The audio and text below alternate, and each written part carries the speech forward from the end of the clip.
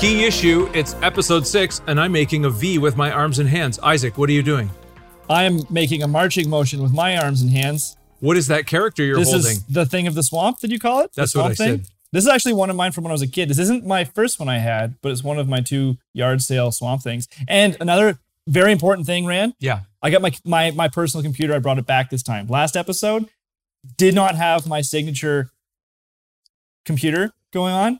So I'm feeling much better this time. A lot of people will know that we recently spoke with Sarah Frazetta, and that was a very special guest. Not to say that Ryan Buckley wasn't a special guest, but we have a celebrity here to help us tonight. Did you know that? He's even more special. He's a special He's guest. Specialer. Don't cut to him yet because this is really thrilling. A lot of people, we've gotten a lot of cards and letters. They're angry. They said, you did Turtles, you did Conan, that's Marvel. Then you did more Marvel, and then you did some Marvel, and then you talked about Frazetta, which was sort of all over the map. And a lot of people noted that we hadn't talked about DC. And so when we talked about doing The Thing of the Swamp, I have only recently begun collecting into The Thing of the Swamp, and I thought, who knows DC and can help us really hit the ground running? And I thought of one of the most famous people from Clinton, Ontario, Canada. It's Nug. It's Mike Nargang. Where are you, Nug, you rascal? I am in my soundproof bunker in my house in fabulous Markham, Ontario. Some people dream and you live. It's true. You and I and Isaac are all from a town called Clinton, Ontario in Canada. That's weird that we're all from Clinton. I know, it's so weird. But you actually went on to do something where some of us became filmmakers. I would call it failures, but you decide. You actually have done real things. Yeah, I've done television and movies and musicals and radio and voice work and live improv all across Canada and on cruise ships all over the place. I've done a lot of things. You know, I think my favorite Nug moment was when I was in the audience and he was part of a thing of spraying blood on everybody. Yes, Evil Dead, the musical. That was a bananas time. We did it in 2004 just for laughs for like 8 weeks.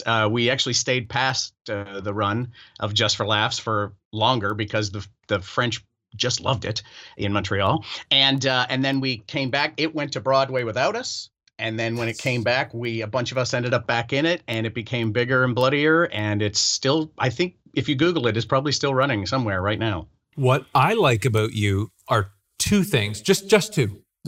Just 2 things, and I don't name them. I'm going to add another one. I don't know if he may not want to cop to this. We may have to cut this out. Everybody, I'm looking at the editors. I remember you being a little kid that was told that you were in some way like another kid that had gone through the school. I remember being of a certain age and someone saying to me, "There's a little kid in the school and he's like you." P.S. I am so sorry if that's true, and if it's not true, I am so sorry that I said it out loud, and we'll cut it.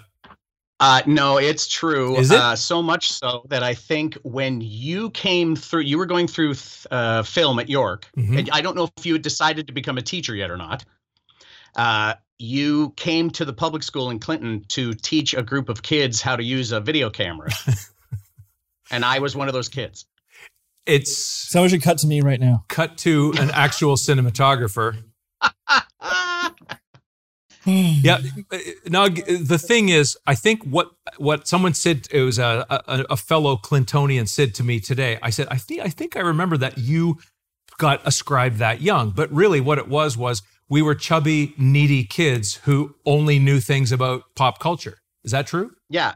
Absolutely. Pop culture, comic books, comedy, weird British comedy, cartoons, any sort of anything that wasn't the real world. That was our domain. And being from a small town, such a small town, you wanted, speculating, so hard to be able to get access to things you couldn't get, like Isaac and like me. Look at us all nodding. The drive. Before we moved to Clinton, I was in Milverton, which is Clinton's 3,000 people it says on the sign, which is generous.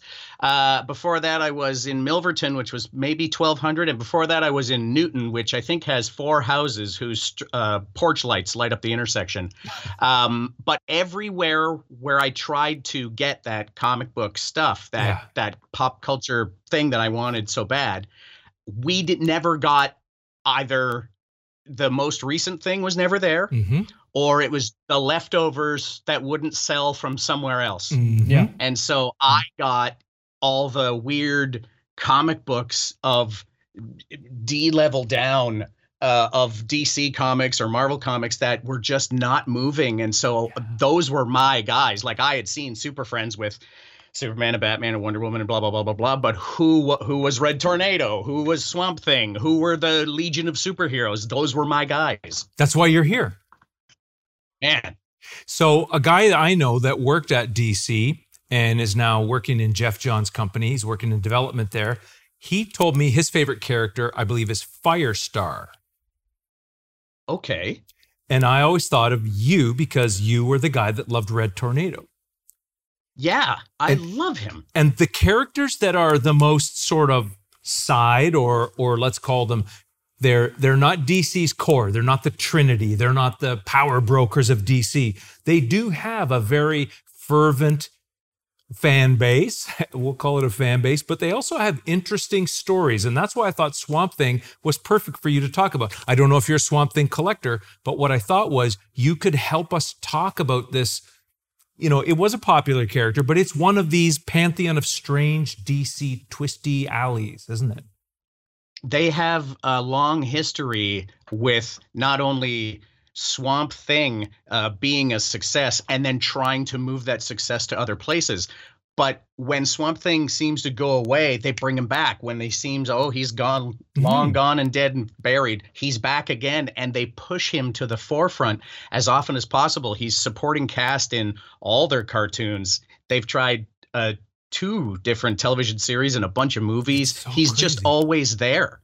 It's surprising, too, because it's, as we'll find out in minutes, it's not something you would think you'd say, hey, let's get this to kids as soon as possible.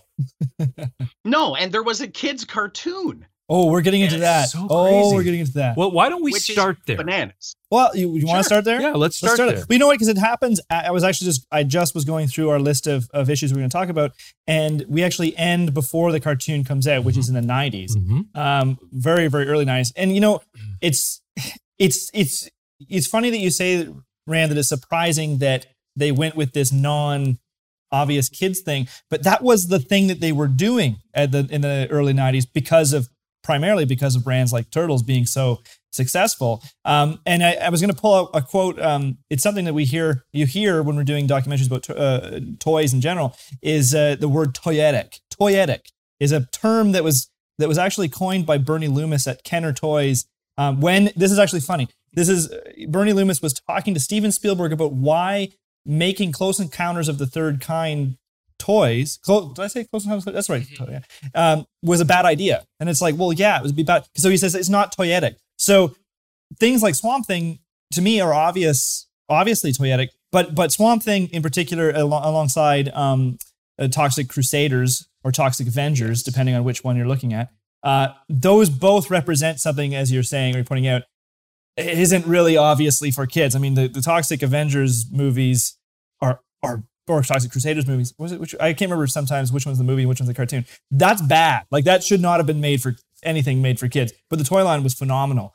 And Swamp Thing, same kind of thing. And they did pull right from the comics for the cartoon. I mean, they have very similar. I mean, they obviously have to create those toyetic properties, which is why that I brought that word out, because Swamp Thing, they gave him, some kind of sidekick characters for the show and the toys so that you have a team, which is very important. But the fact that Swamp Thing can turn into different parts of the swamp makes it so you can sell many different Swamp Thing characters as toys. So you can go, the one main character you can buy like 7 times. And this one in particular, he looks like a cactus. So he's like, I'm in cactus mode with my arms doing this. But then he can also look like a tree or vines or something else because he was turning into different elements of plants. I think, correct me, Nug, is that not really something that came from Alan Moore's run? Yes, where he could become, he was like the leafy plastic man. He could become a plant version of whatever you wanted in that cartoon for sure. But in the Alan Moore run, he was everywhere, becoming everything, controlling everything, becoming one with nature. That's where, well, let's start. Let's go all the way back. So that sounded real to me. It did. It sounded like that was added in post. You can do reverse audio, though. You can do it. I maybe should. Yeah. What I'll do is I'll just give us a little background, and it starts with Len Wein. It does. And we maybe will put a little supplemental episode from an interview we did with Len. Len, I'm a great fan of his work because he's part of the group that created Wolverine. So Len is important to me for a number of reasons. Len helped restart or reset the X-Men in 75. But what's interesting about Len is something that links to me. And again, you want to cut to the three here because I think Nug will have something to say about this. If I said that I feel like Len Wein and Marv Wolfman, who kind of are sort of a team in a sense, although they split up for a while, when they came into comics, they were sort of the first of that new wave. So if you look at a movie like Easy Rider and you say it's young Hollywood, there's a young comics drive. You have people coming into comics where the old guys are still there, the Stan Lee era characters. They're being challenged by these young guys coming in the late 60s, early 70s. And Roy Thomas could be part of that. And you could say later Jerry Conway. But people like Len Wein are these young guys coming in who are comics literate. They toured DC. They knew a lot about comics and they approached them in a way that the old guys hadn't. Are you cognizant of that or do you get that sense? I do. I always thought that Kirby and Stan Lee, those were the guys that made comic books what they are. But while they were doing that, there was this generation of people who were learning comic books and not just what they are, but what they could be. Those comic books inspired them to come up with different ideas and push the genre even further. So I see that with Len Wein coming up with these crazy ideas, borrowing from horror, borrowing a lot of mutation stuff. All of that stuff is really out there. And maybe late 60s, early 70s with a lot of nuclear war stuff, they were all concerned about what effects radiation and mutation would have on everybody. And there's so many mutant or mutated characters that came out during that time. Something about Len that I liked, and I don't know if this came from our interview, I don't know if we talked about it because we were very focused on one thing, but I read this beautiful interview. You can find it online. It's from Comics Journal in 1979. I just want to read something that he said.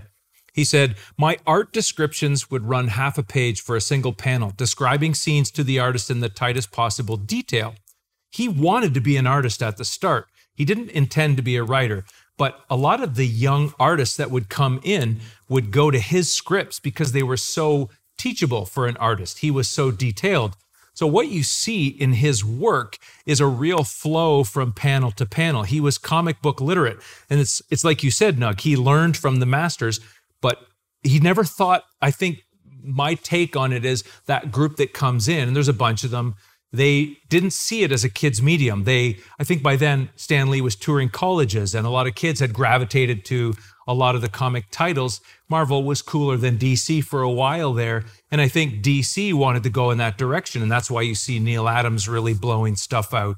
And you see Len Wein coming in with Marv Wolfman. And this idea that Swamp Thing comes from this new wave is cool. And you're right. This idea of horror, if I'm not mistaken, they came from Gold Key and Charlton as well. And they had done some creepy stuff over there. But they were really influenced by EC Comics and wanted to implement that into DC. So, I mean, look at that House of Secrets cover is so EC. Let's put it up. Yeah, here it is. It's up on my Cover Price here right now, Nick. So, Nug, we work with a group called, a website called Cover Price, the team there. They help us talk about the prices. We are trying to explain why people would collect things that we think they should collect. They can decide if they want to or not. But this one is obviously collectible because it's so valuable. And I love that the DC logo in the top left there, the House of Secrets, like the bat wrapped around it. It's That's awesome. Actually rad. There's a little touch. 15-cent cover price. That's a good, that means it's old.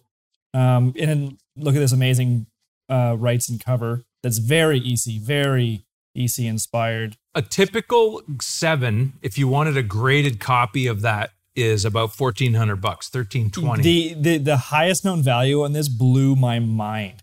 At 9.8, March 1st, 2018, sold for $44,999. That's It's incredible. So, I mean, yeah, when you look down the list here, this is actually, there's a lot of data on cover price on this specific key issue. And even at the lowest grade at 1.5 recorded here, it's still $400. So that's quite an important book, that one. It's a beautiful cover. It's been homaged many times, made reference to many times. It's by Bernie Wrightson. And if you're going to talk about Len Wein and you're going to say that Len's part of this cool group that comes in, you have to put Bernie Wrightson in this cool group. He worked with a bunch of other amazing artists.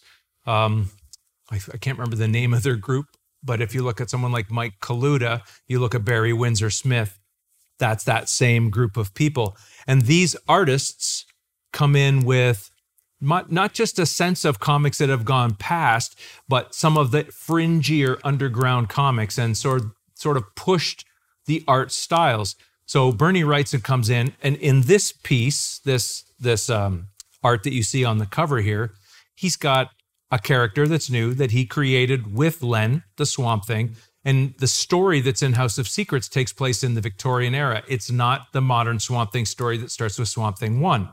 It takes place in the Victorian era, and it's a classic capsule story. Have you read it, Nug? Yes, I have. I love that it's a Victorian piece, and it's very old school, like a very old-timey Victorian story, like someone, a jilted lover, or I married your sweetheart and I'm going to take you out, that story is old and I love it, but I love that it's not Alec Holland, the Swamp Thing we know as Alec Holland. This isn't him. Yeah, and it's gothic like a Nathaniel Hawthorne or something, like some classic old. It's got a very old-timey feel, and there's something about Bernie's work that we know he was a big fan of Frank Frazetta, and you see that in the covers, Swamp Thing 1 to 10. 72 to, what is it, 76? I don't know if I wrote exactly what year 10 came out. 74. So in that few year period, these covers are very beautiful and they have a Frazetta feel, but the line work inside is so eerie and the faces are gothic. And to me, it's all about lighting. For sure. Everything's light and shadows. It is very gothic, like you say. And actually, I love that because it harkens back to that feeling around this gothic horror, gothic horror, that you want it to be cooler than it ends up being, especially in live action or film. But I think in comics, it's always had an opportunity to be as cool and as dark as it deserves, or as it feels like it could be, right? Nug, are you a Batman guy? I'm not a Batman guy. I like the Batman stories, but I really like the Brave and the Bold when someone else would pop in to visit Batman and have a little adventure with him. So those were the guys that I wanted to see. What I like about the Swamp Thing stuff, especially the House of Secrets here, like you said, the Bat logo in the top corner, it lets you know that this is DC because we're all about Batman, but also nothing is symmetrical. Nothing is a solid line. Everything's drippy and gory. And even the Swamp Thing logo, when it gets used, is a little drippy and gooey and has kind of claw marks in it and such. And I love that because everything else at the time was so in a box and perfectly drawn and bright and colorful. And this is dark and weird and off. Tells you that you're not reading a regular thing. Let's look at the first page. Let's get House of Secrets page 1, Nick, if you want to pull that up quick. And Rand, I mean, maybe you can talk to this specifically. Because this is a DC title, does this bridge a gap between those kids who are reading horror comics or that kind of leftover from the 50s horror comics into more, let's say, mainstream? The creators who were into the EC comics, who were into the horror comics, are embedding it in. But the reason I mentioned Batman is because when Neil Adams comes into Batman got more gothic. Like, horror seemed to be really... They were the juvenile delinquents. You see? That's what happened. I think maybe it's true. Frederick Wortham was right. The innocent were seduced. And they became comic artists and writers. think what you see happening is DC... Well, Batman 66, it would be easy to say that DC felt... Well, how would you word it, Nug? Did it seem like goofy, or had a long run? A little campy. little campy, a little childish, bright colors. Everybody was in, your primaries. But this coming out right around then is different. Yeah. It's very different than what's on TV or what DC's known for. And I think that horror influence went across other titles. That's what I say, like Batman changed and Joker changed and the way they drew Gotham changed. And it just really became richer. Let's pull up that first page, Nick, the black and white first, if you would. So page 1 of Swamp Thing, this is from the collected Bernie Wrightson. So this is the pencil and ink. And his brushwork is pretty interesting. But why I like this one specifically, you mentioned that the title seemed drippy. And you mentioned that it had a kind of you didn't say homespun, but it just had a different feel, less mannered. But what I like about it is look at Swamp Thing's face. Now give us the color one, Nick, next. This is when the color comes on. Look at the sad eyes. That's something that's to me, it felt very un-DC at the time. Someone might correct us. That happens all the time, and we're good with that. But this character really it's tragic. You can feel that Bernie's going to go ahead and do something Frankensteinian to me, that the monster has a heart. Or do you remember the old Godzillas? Or you would see Gamera in the old Japanese monster movies. There was always a sadness to those creatures. And this is from panel 2 of that first page. I love that. Brutal. And let's jump. And it's so dark. Like every other comic book and the DC TV at the time with the Batman series and stuff, that it was so bright and colorful. And this is all purple, blue, black, green. It's very dark. Well, I love the purple and the green on that cover. It's pure, like almost like a fun house, right? That's exactly what I was going to say. Is it's very classic fun house horror. But the other thing, I mean, it's obvious that Bernie's influence is, it's obviously Frank, because there's that really, really brave use of blacks to navigate through the art. And that's like really, really good art does that really well. It's not easy to do. Like, it's not easy to compose things in the shadows like that and be that kind of bold and brave, really. And like you say, Nuggets, how different that is. And it jumps right out, even with the color, because color layers it in and kind of sometimes can push that away in black and white art. But I think that this really was obviously they were doing it so well in conjunction with the ink work, and it's just phenomenal. Well, I think I like the best is that there's not any room for the color to come in. Almost that black and white gives you such little space for color to pop in, and the greens come in where you want Swamp Thing to be. But then the rest of it, it's all dark. Like, honestly, the brightest colored thing in any of that is Swamp Thing, and he's a dark green. Well, it's actually, and it's funny because this harkens back to something we were talking about in a previous issue or episode or issue. Yeah, both. Rand, when we were talking about that Turtles book, where usually if an inker is inking for something that is going to be colored, they usually leave a ton of space open. But inkers like this, like Bernie, who are really refined artists, they can actually push it. Like, we're not going to leave stuff open, like Nug just said. It's like, we're going to leave it. This is where the blacks are. This is where it gets dark. And that's powerful. It makes for really great and interesting art to look at the book. Nick, can you give me the overhead for a minute? So I have here Creatures on the Loose. It's a Marvel comic, which I'm sorry to offend you with a Marvel comic, Nug. This is Bernie Wrightson interior art.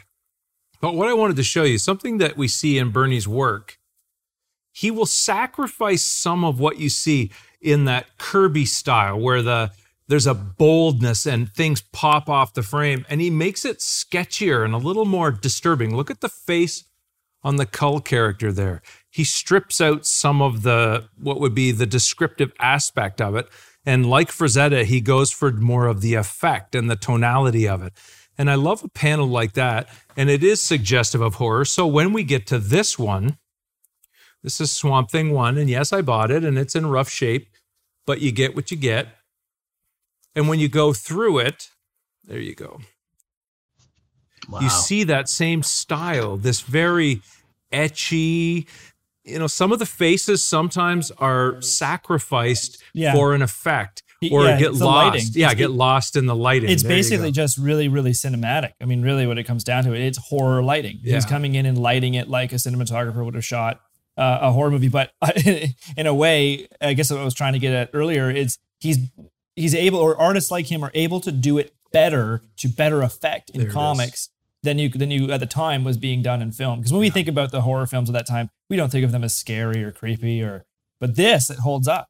It's there. So he's Dutching the frame. He's doing all the horror stuff like a cinematographer, and everybody's horror movie literate. I mean, especially at that time. And what do we know about this one, Isaac? If we buy Swamp Thing 1, mm-hmm. We are getting into, here we go, DC, August 10th, 1972. Mm-hmm. Raw comic value at $55. We're down a little bit. But highest known grade, 9.8 at May 29th, 2019 is $41.55. Not as high a value as the House of Secrets one. But it's an attainable number one. In the lower grades, you can get one for under $100 if you're comfortable with buying one as low as a 3. And sometimes a little bit higher than that, maybe 4.5.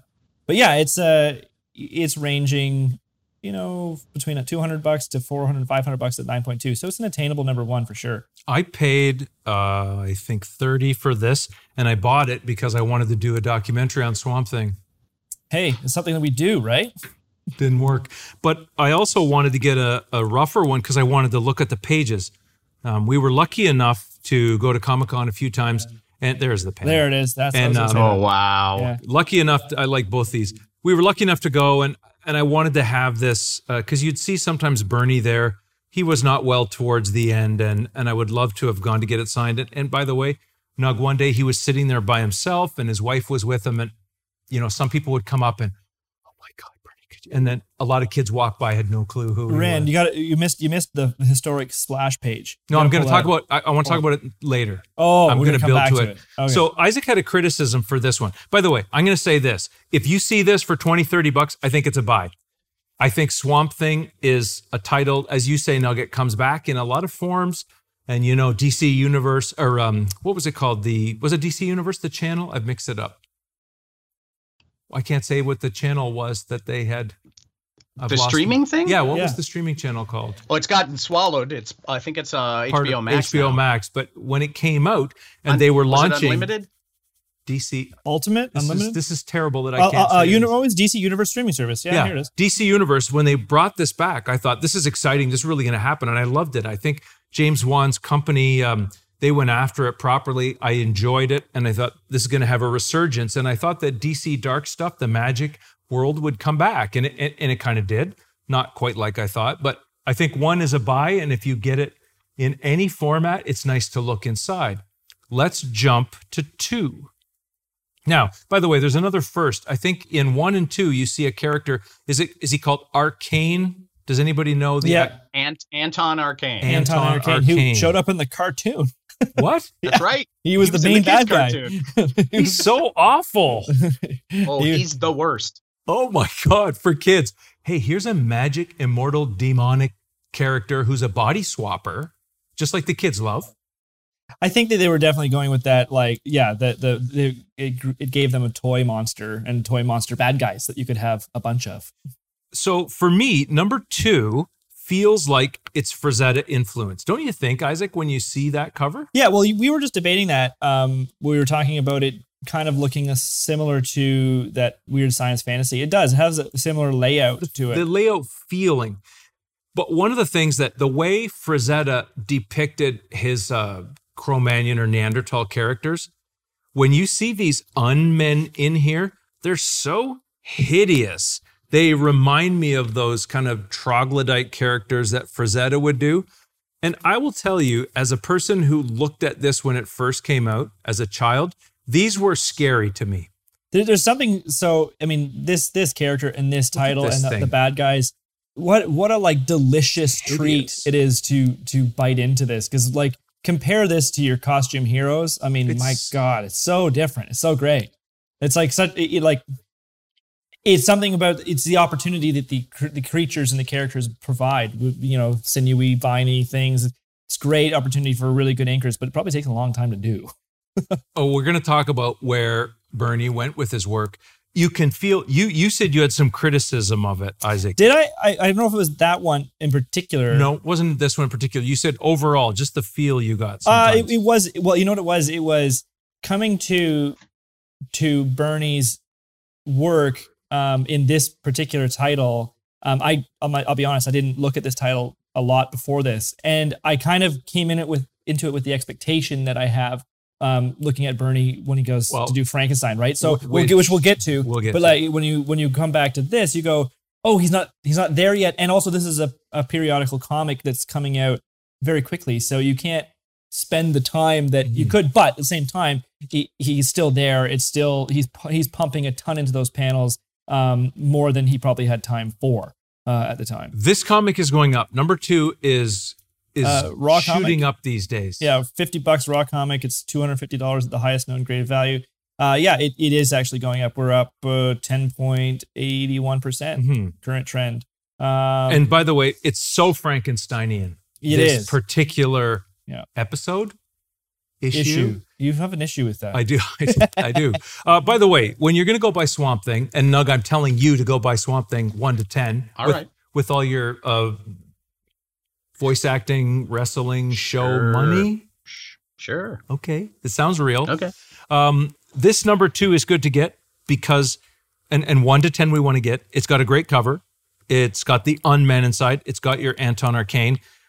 But the one that I want to say that you need to buy is before this one, and I don't have it, and it's number 7. It's the one when Batman shows up. What? Yeah, you got to get number 7. And I think... Oh, there he is. He's on the cover. I think I have a panel to show. Let me just double check. Wow. That's actually a pretty cool cover. Except that Swamp Thing almost doesn't even look like... He looks more like an ape from this. Maybe I'm just not looking at... I love that cover so much. It looks like a Batman cover, not only because Batman's on it, but because of where he is. But look at the colors. Again, you have this garish... That's like Basil Gogos, right? Like the feel of it is... Yellow, swampy green. It's crazy pinky looking. Purple in the shadow areas, which is bizarre. Nick, can you... and the yellow in the back of Batman's cape. When was the last time we ever saw that? Yeah. That's a smart... Can you put that up again? Yeah. It's phenomenal. In the shadow area. Oh, Nog. Cape. Isn't that awesome? I'm so stupid. It just makes Batman pop. It does, yeah. Because otherwise, it almost doesn't make any sense because it should be just black under there. But if you did that, he would just disappear. So that is, it does. It makes him fly off the page. The shape of it gets accentuated the way that the yellow from the title down to the wall, down to Batman. It's really good. It's really great. Nick, it's also by the classic monster movie, right? It's like King Kong on the Empire State. Can you pull up the ST7 Batman action page? I want to show you guys a page that I pulled out. So I know you guys are not Batman collectors, but I really love the way Bernie did Batman here. I like the feel of this Batman. Rand, it actually brings up a good point in a lot of these key issues. Like, it's amazing to be able to see Bernie Wrightson do a Batman. Isn't that kind of part of why this is a key issue, right? Is to go, you collect the artist for... It would be an early Batman that Bernie did. That's right. And I like that it's a little brighter. Like, you notice how it's a little more, maybe, I don't know, is he trying to work to get a deadline so he's not going to do a whole lot of the background building stuff, I just really like that panel. That page. I like that panel where he's standing over the guys knocked out on the dock. He's almost all in shadow, but you see the fists that did the work. Isn't that great? Yeah, that's a great page. We should probably we should chip in and buy that page, the actual. Yeah, just we could split it. Yeah. Nug, in the time that we were looking at 7, you said you had an Unmen. You knew that I was creeped out by them. What the heck were you going to say? Well, the Unmen had their own Vertigo series in 2007 where they got out of Anton's clutches or lab or control, and they, if I can read the description, where is it? Aberrance USA, freaks are big business. On the board of directors sit the freakiest freaks of all, the Unmen. In this new ongoing series, it's masterfully mixing gritty noir, grindhouse horror, and gallows humor, which I think is the best combination of those things. There's like a cop is trying to solve a murder of a sideshow attraction named Gilboy, but to find the truth, he's got to go talk to the Unmen. It's a horrible thing. And one of the main guys is the guy from that issue 2 that's just ahead with the hand. Stop it. That's the one that scares me the most. He's the guy in charge. Oh, that's nasty. That's a nasty character.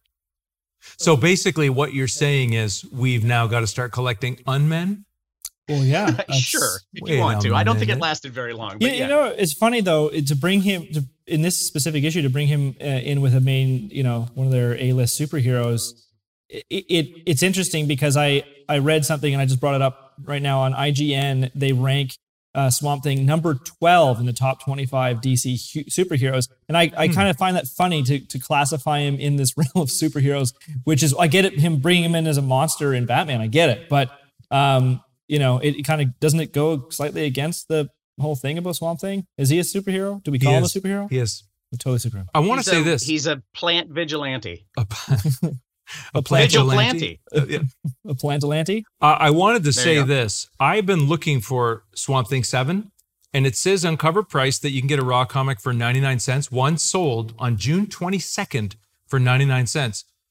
And it is dropping in value, supposedly, but I can't right now find a good copy for cheap. So I can right now. Just click on the eBay button. $10 right there. Look at the quality. That's been the problem. Well, it says good condition. If you pull, there's a slabbed one, 9.6 at $295 on eBay right now. I love that cover so much, and I want that one. I'm looking for 7. I think it's probably still a find out there. If you'd have better luck at your local comic shop. Don't you think the prices would be cheaper for them? eBay, I hate eBay. I would go on record and say that I'm not a big fan of buying things like this on eBay. I would never trust the prices. However, if you're looking for something in a pinch, eBay can be, obviously. Like, here I am, commercial for eBay, like you didn't know about it. But you know what's cool, though, is I didn't notice. Isaac's never heard of eBay. Wow. What is this eBay? What is this internets we're using? Pretty exciting. I don't think I noticed it until this episode that they put an eBay button on cover price. Did you notice that? This is a new thing. It's a new thing. I think it's a new thing, and it's actually a good idea. Because you're like, I want this right now. There it is. I think it was further down. They've done a little bit of tuning. Do you know cover price, Nug? I've looked at a few of the things that I have to see if they're worth anything, and they're not yet. Not yet. You've just described my collection. Yes. But how about that list of DC superheroes? Swamp Thing's what, number 12? You said. Where's Red Tornado on that? Oh gosh, it would take me a few minutes to find that. Let's think. In the first 20, he's probably not there. I'm going to say he's not there. I'm going to agree. I'm going into Flash is number 6. It's not there. I want to jump in and say I too like. I'm going to cough. I too liked Red Tornado as a kid for the same reason you did. The C and D list characters were in like the local sweet shop. If you're going for candies and stuff, it's on the rack, the spinners. That's how you found out about them. Those big splash pages where like the middle of the cover was pushed in about an inch of whiteboard and the heads of all the characters that were from all the weird teams. Like, here's the JLA and the JSA and the All-Star Squadron. And that's how you found out who Robot Man was for the first time. And for me, it was Metamorpho. Oh, very good. And Doom Patrol and So what do you think who's number 1? You take bets. Who's number 1? It's a coin flip, but I'm going to say Batman. All right. I think it has to be Superman. It's Superman. On IGN. I disagree with that as well. I'm not surprised Superman's number 1. I don't think any of us agree that Superman should be number 1, but that's mean because Superman was actually number 1. He was the first. Yeah, I don't know. I think Conan's number 1. Easy. I don't know. I like Batman better a lot. He's way more interesting. Superman just does more popular. Like if you can fly around the world and like change its direction, like okay. Oh, I can't believe you went for the movie. Yeah. Let's jump to Swamp Thing 9. And you're going to say, that's not a key issue. But that's not a key issue there. I said it. I love that cover. Swamp Thing 9 is a beautiful cover. That cover has also been homaged before. I'm pretty sure this is a key issue for that cover alone. If you've heard of Swamp Thing and you've seen anything about Swamp Thing ever, that you've seen that cover. Like, this is a comic that you can get in raw for under $20. That's right. And you can get a really high ender for like $240. Like the 9.8. Top of the pyramid were like $350 for maybe you won't find too many 9.8s out there. Probably not. But what I like about this one is it is one of the saddest, and Swamp Thing is always sad. Can you cut to that? Can you give us the inset, that beautiful alien? I'm actually going to go ahead and say you can get a 9.8 slab for $243 online right now. So this alien, I love this character. This character, I won't give a spoiler. It has a very, very sad few pages at the end of this. I don't know if you guys have read this one. It is really sad. And I love the way he created this character. It's so cool. I'm having trouble seeing it that close. Exactly. Yeah. I gotta look this up. Anyway. It's got detail in the weirdest spots. Yes. You want more detail in the face. You want more detail in what his weapons are, but the details in the crinkles of the suit. Yeah, and the crazy boots. It's so sad how this ends. Like, it's actually sad. What's the character's name? Alien. Random alien. We never find out. Random alien. Right. Did you read it too, Nug? Yes, I did. It's sad. It's sad. It starts a little creepy, gets sad, and then Swamp Thing and the alien have a nice moment, and then it becomes the saddest. I remember not liking Swamp Thing as a kid because of those feelings. It was too heavy? It was so heavy. He never saved the day. Especially he never stopped a bank robber or thwarted a murder of any kind. But isn't he trying to save the environment, or is that just yes, but mostly later. Right. Mostly later. Early on, he was just trying to tell his girlfriend he was alive, and he couldn't talk. It was so sad. And by the way, who among us did not feel that as a young kid, that you couldn't tell the girl you loved that you loved her? Like, we were all Swamp Things. We were all weird. We were all mutants in our own way. And we were all other compared to everything else. You know, there's a story online that Len and Bernie were sitting in a car, and Bernie had been dumped by a girl. And that was the start. That Bernie was talking about his tragic, terrible romance. And Len said, I have a story about a character called the Swamp Thing that fits that. And Bernie said, I want to draw that story. And that feeling is exactly what the nascent character was designed to do. Mission accomplished. Yep. Let's talk about 10, because 10 has a hit. Look at this guy on the bottom. Yeah. I don't like this scary guy. The proportion. Oh my God, with the face in his torso. Yes, look. Oh my God. That is disturbing. It's very disturbing. I want to say that guy's in the Unmen comic too. Stop it. For real? Oh, how could you not? He's in it. Oh no. Listen, I'm scared of Arcane. Arcane gives me the creeps. And in this comic, what you see is Bernie's love of underlighting. Look at this. Arcane is awful. Dude, this is scary for kids. It's scary for me now. Yeah. Like, he's fighting a big, naked, fleshy Swamp Thing looking guy. That's the panel. It's a very disturbing. And compare that to the superhero stickers on the next page that are being advertised. You're so right. Just compare that artwork. Yeah, it's reminiscent of why I was scared of Swamp Thing as a child. And by the way, even the Haunted Mansion does not fit. Nope, not scary enough. He was not a scary toy for the cartoon. This is Bernie's last Swamp Thing comic, and I guess he decided I'm going to make it so creepy that little kids in Clinton, Ontario are scared to buy it. The cover is so classic horror, and that the proportions on Arcane, it's Arcane he's fighting in the front, right? Mm-hmm. Yeah. Mm-hmm. I mean, just what I found is it's almost sexual the way they're intertwined. That to me is part of the creepiness of it. It's disturbing on so many levels. It's freak show. It's dragging him to hell. It's a combination of that and Hills Have Eyes. You're so right. It's body horror. It is. It's body horror. Yeah, and Swamp Thing is usually the largest imposing figure in the comic, and Arcane is towering over him on that cover. You're so right. I never thought of that. That is so smart. That is part of why it's so creepy, is the big fleshy naked guys. He's almost humanized, like Swamp Thing in that cover. He almost loses his Swamp Thinginess, if you will. He almost feels like, he's being towered over and lesser. He's being dominated. No knock on the artists and creators who come after 10 for a long time. I'm not a Swamp Thing fan. I don't want to see Swamp Thing. There are some pretty gnarly Swamp Thing covers, and the art is not great. And it became, frankly, a little corny. But we all agree things changed with Saga of Swamp Thing number 20. Number 20. There's an important key issue right there. You're going to say, why do you have the graphic novel, guys? Why don't you have the titles? Well, you can only buy so many comics, right? Well, I've just started going back and getting these. Yeah. personally. Are you an Alan Moore guy?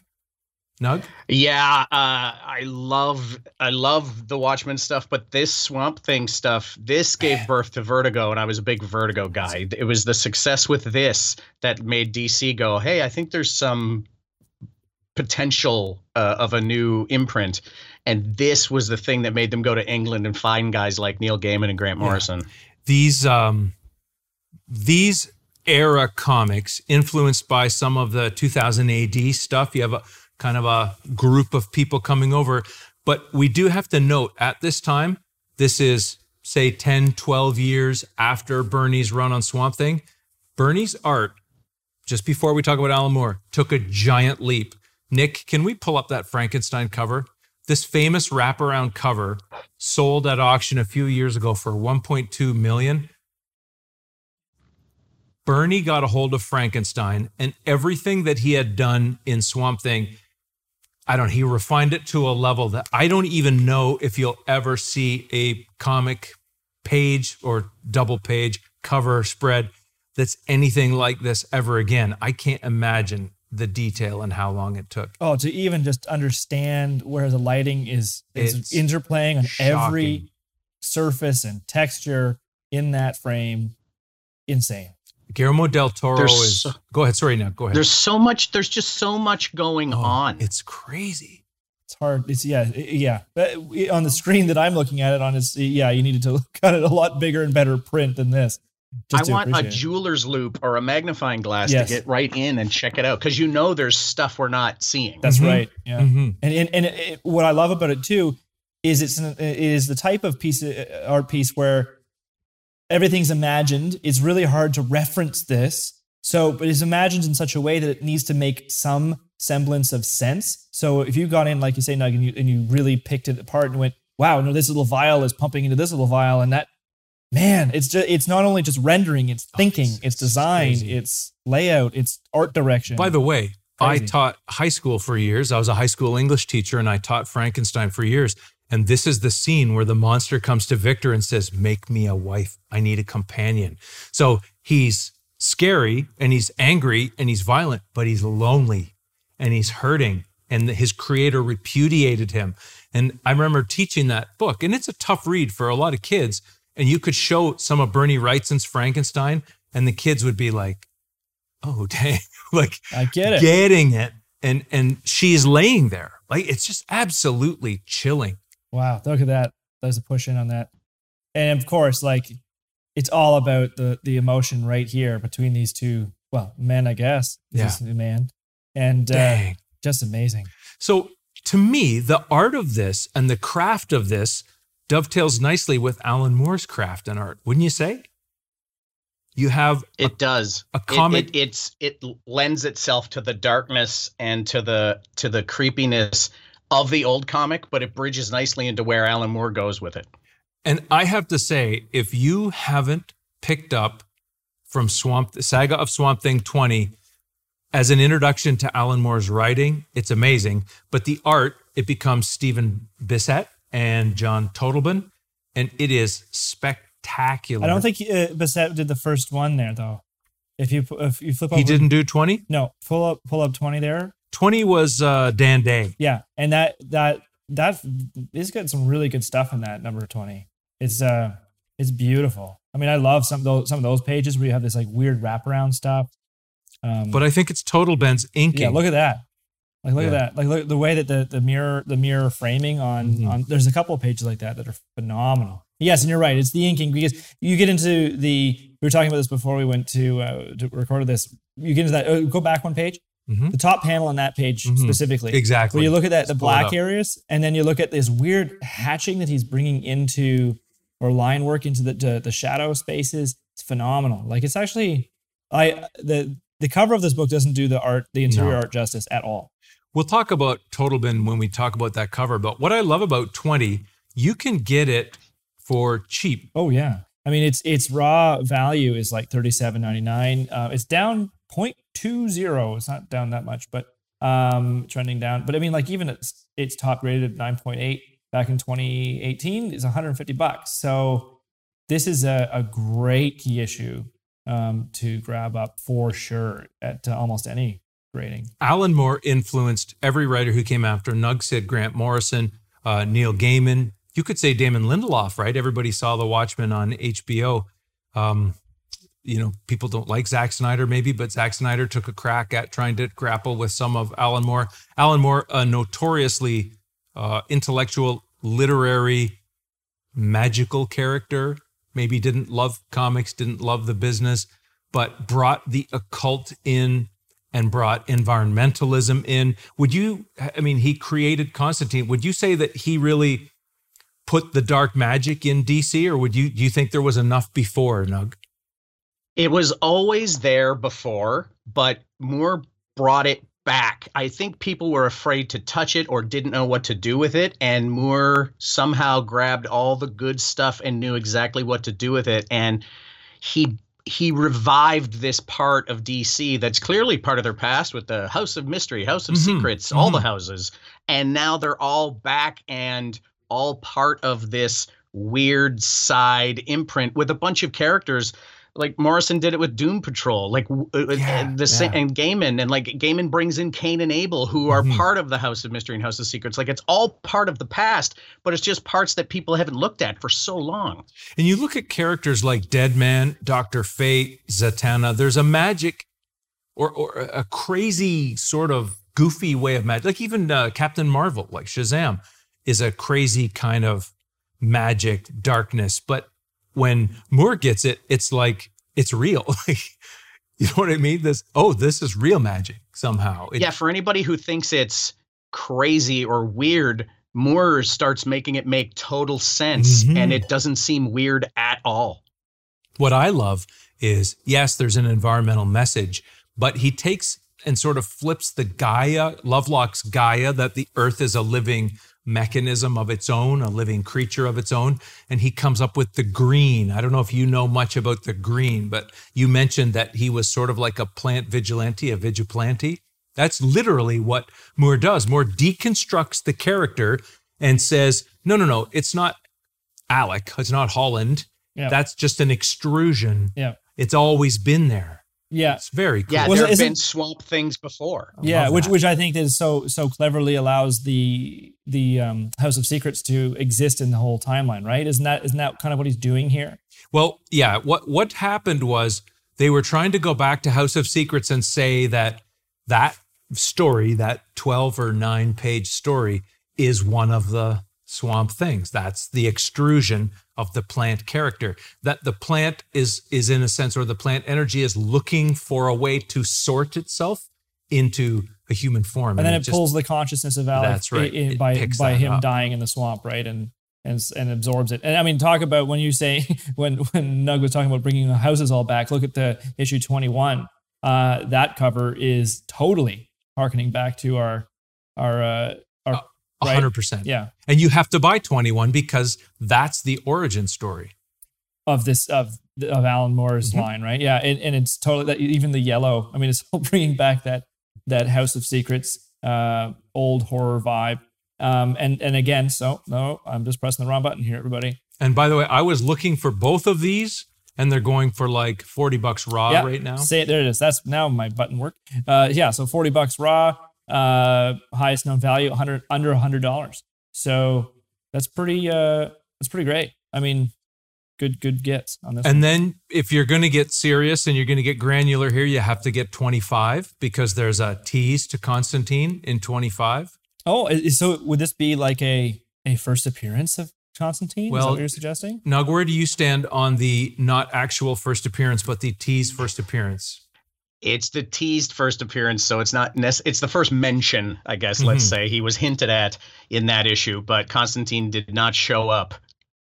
Are you one of these guys that you wouldn't, I don't know if you know Wolverine and Hulk 180, 181. Are you one of these guys that would say, I don't want 180, I only want 181? You know, I don't want the last panel reveal and then nothing else? Or would you say? If you're the Wolverine guy, you go for that last panel reveal. Yeah, exactly. You have to have both. I want to draw special attention. I don't know if you follow Mark Asquith on Facebook. I know you do. Yeah. Did he not post this cover recently as one of his favorite covers of all time? Yes. Not too long ago. 25 or 34? 34. Can you pull up 34? Yeah. That's a great cover. It's awesome. That's a total bent painting. It is so beautiful. And to me, this encapsulates when I was old enough. I'm 19 when this came out. I'm old enough to appreciate not just the art, which made me feel a bit Barry Windsor Smith, but I loved, this is the sadness of Swamp Thing. This is, to me, so touching, so gorgeous. Like, it's just beautiful. And he's so hideous. I wasn't one yet. Why do you have to say things? What year were you born? I think this is also one of the first times Swamp Thing has flowers growing out of him. He's been all green and weedy. And in that particular cover, he's got brightly colored flowers popping out of him, almost beautiful. Like he's doing it on purpose. Yeah. And the monarch butterflies, the transformational little figure, the symbol. I think this is spectacular. I'm not a frog guy. I'm scared of frogs and toads, so I don't look at that part. But there's something about even the nose hood, the nacelles, or whatever you want to say. I don't want to get rude, but it's more biological, more sexual, isn't it? In a way here, it's very, I don't know. You're seeing things that we maybe shouldn't see. You're spying on a moment that's too powerful to look at. I get why Mark Asquith loves it. Mark Asquith, by the way, was the general manager at the Silver Snail in Toronto for many years, and then he was at Space TV. He did Prisoners of Gravity. How would you describe him? He's sort of a tastemaker in pop culture in Canada.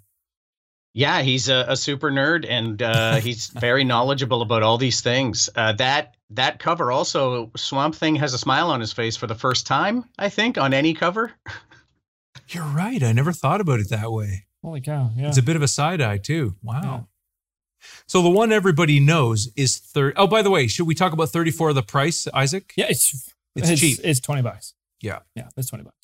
And if you want to go get a slab-worthy one, I don't know if they're selling slabbed. I've never seen it slabbed. Well, let me just pull it up on the eBay button, everybody. New feature. Yeah. Slab 9.6 on eBay right now is going for $80.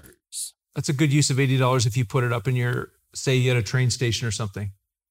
Yeah, if you had one of those. A good use of $80. I don't know if anyone's saying right now during the COVID times a good use of $80 is probably to get groceries. Groceries, food, maybe water, things. Let's jump to toilet paper. No, we still can't buy it. Oh, right. No. We're using the Red Tornado comic. Mm-hmm.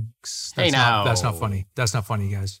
We're Canadian. We use birch bark, just like our ancestors did. Plentiful. And beaver pelts. I want to talk about the last one of our Swamp Thangs is 37. It's the one that everybody knew jumped.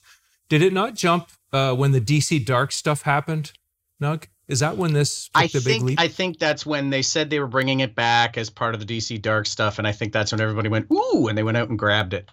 And then it had a drop after that because... Yes, it did. Constantine didn't do well. The movie didn't kind of work, and maybe the show didn't kind of work.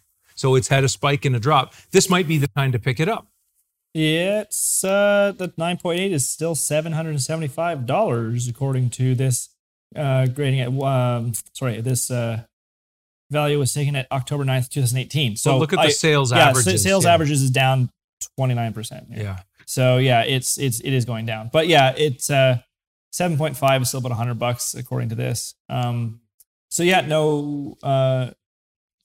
Well, here the current trend is up plus 5.05.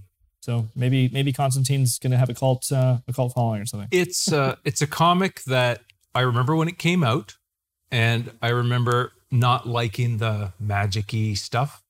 I probably picked it up because it was yellow and it had that kind of nuclear, I don't know. How do you sometimes do this, Nug, where you buy a comic based on the cover, not really something you're into just because it's so poppy or so blasty? Do you know what I'm getting at? If it hits me in a different way, if it's a cover like I've never seen before, when I was collecting as a kid and I would walk into the candy store and they had all these weird comic one-offs. There's like Superman punching a bad guy. There's Batman swinging on a rope. And then there's issue 300 of the Legion of Superheroes where they're getting together for a class photo. And I'm like, that's the one I want, because look at all those weird people on that cover. Why are they taking a class photo? This is issue 300. How does 300 of these come out? And I've never heard of this before. There was a whole bunch of things happening at the same time. It's funny that you mentioned that. I like the gimmicks as well.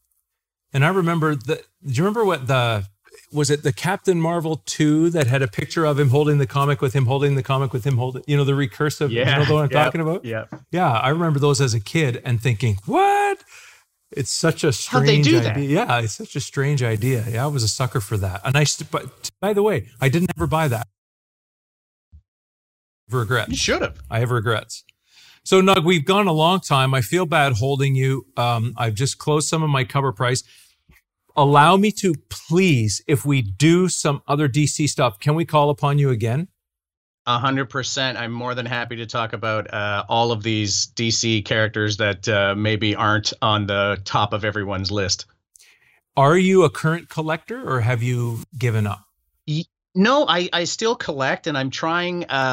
Since I am such a DC guy, I do follow along with what DC's doing. I'm reading their current big event and grabbing issues here and there of other things. But whenever there's a big Marvel event, I always think maybe this is the one, and then I always start the new event, and probably about 4 issues in, I go, no, it's not. But I'm working on the 2 events right now for both DC and Marvel. I have several DC character board games and some card games. And there's a great Marvel card game. If you're into Marvel, the Fantasy Flight Games put out a game called Marvel Champions, and it's deck building, but you get to play together. So you all grab your favorite hero, put your decks together and play. And it's so much fun. It's so hard to actually beat the villain. Could you shoot me a link to that? I'd like to look at that. That sounds 100%. awesome. And they put out the main box comes with 5 heroes and 3 villains to beat. And then they put out an expansion that's just a new deck of a new hero, and you don't have to buy anything else and just jam that deck into the box. It's fantastic. That sounds so much fun. I was a sucker for I'm D&D started. This is the D&D Cub Scouts honor. What would it be? I was a paladin. Paladin's honor. I started in '79, and when the DC and Marvel gaming stuff, you know how they started to try and expand into that world. I just loved that idea. I wanted there to be more games with the heroes. I love that. Yeah, it's really fun. The first box has Iron Man, She-Hulk, Black Panther, Captain Marvel, and Spider-Man, and then you can get Doctor Strange and Hulk are about to come out. Thor, Captain America, Ms. Marvel. There's, I think, a Black Widow just came out. So there's a lot of really fun. You just grab a deck and go. Like, that's the cool thing about it, is you can actually just pick a deck off the rack and add it to the game. Listen, I went through the Magic Wars. I know what it's like to try and bank your way up to a decent deck. I like what you're saying. It's all self-contained. You don't have to compete with anybody but the villain. And you can scale it up. So it's easy for one person, but it's great for 2 or for 3 or for 4. So I think in ending, we should let people know that you're a huge gamer. You love and have played everything, right? Pretty much. Yeah, all sorts of board games. I used to go to a regular night on Tuesdays. We're doing it over Zoom now. But we play a lot. And there's a ton of great board games out there. A lot of people, when they're like, oh, what do you play? Settlers of Catan? And the honest answer for our whole group is like, that's a nice gateway game into the other things that we play. It really is the marijuana of games, isn't it? Yeah, once you get it, you're like, well, that was a very odd experience. It's not like any game I've played before. And then somebody in your circle of gamer friends goes, come this way, I'll show you something else. That's one of the things. I'm a social media creeper. I look at your game stuff. I probably should comment, but I don't, because I'm scared of social media right now. I do want to also say, before we let you go, you should tell people about your wrestling life. Oh, yeah. I speak on Sportsnet once a week talking about all things WWE, kind of a week in review, and I give my wins and fails with some other people. Also, I work a lot in the Ontario indie wrestling scene. I'm a manager at Barrie Wrestling, and I am the general manager, or the guy who makes the rules, for Greektown Wrestling on the Danforth in Toronto. And Midwestern Wrestling based out of Listowel. I'm supposed to go to their next show whenever that one happens. You guys should come to that one. Listen, I was never into wrestling, but it does dovetail neatly with comics. There's a definite, like in the pop culture worlds, there's something about the heels and the faces and the bad guys and the good guys, right? It's brightly colored people in costumes fighting each other, but for real instead of in a comic book. Sounds exciting and a little scary.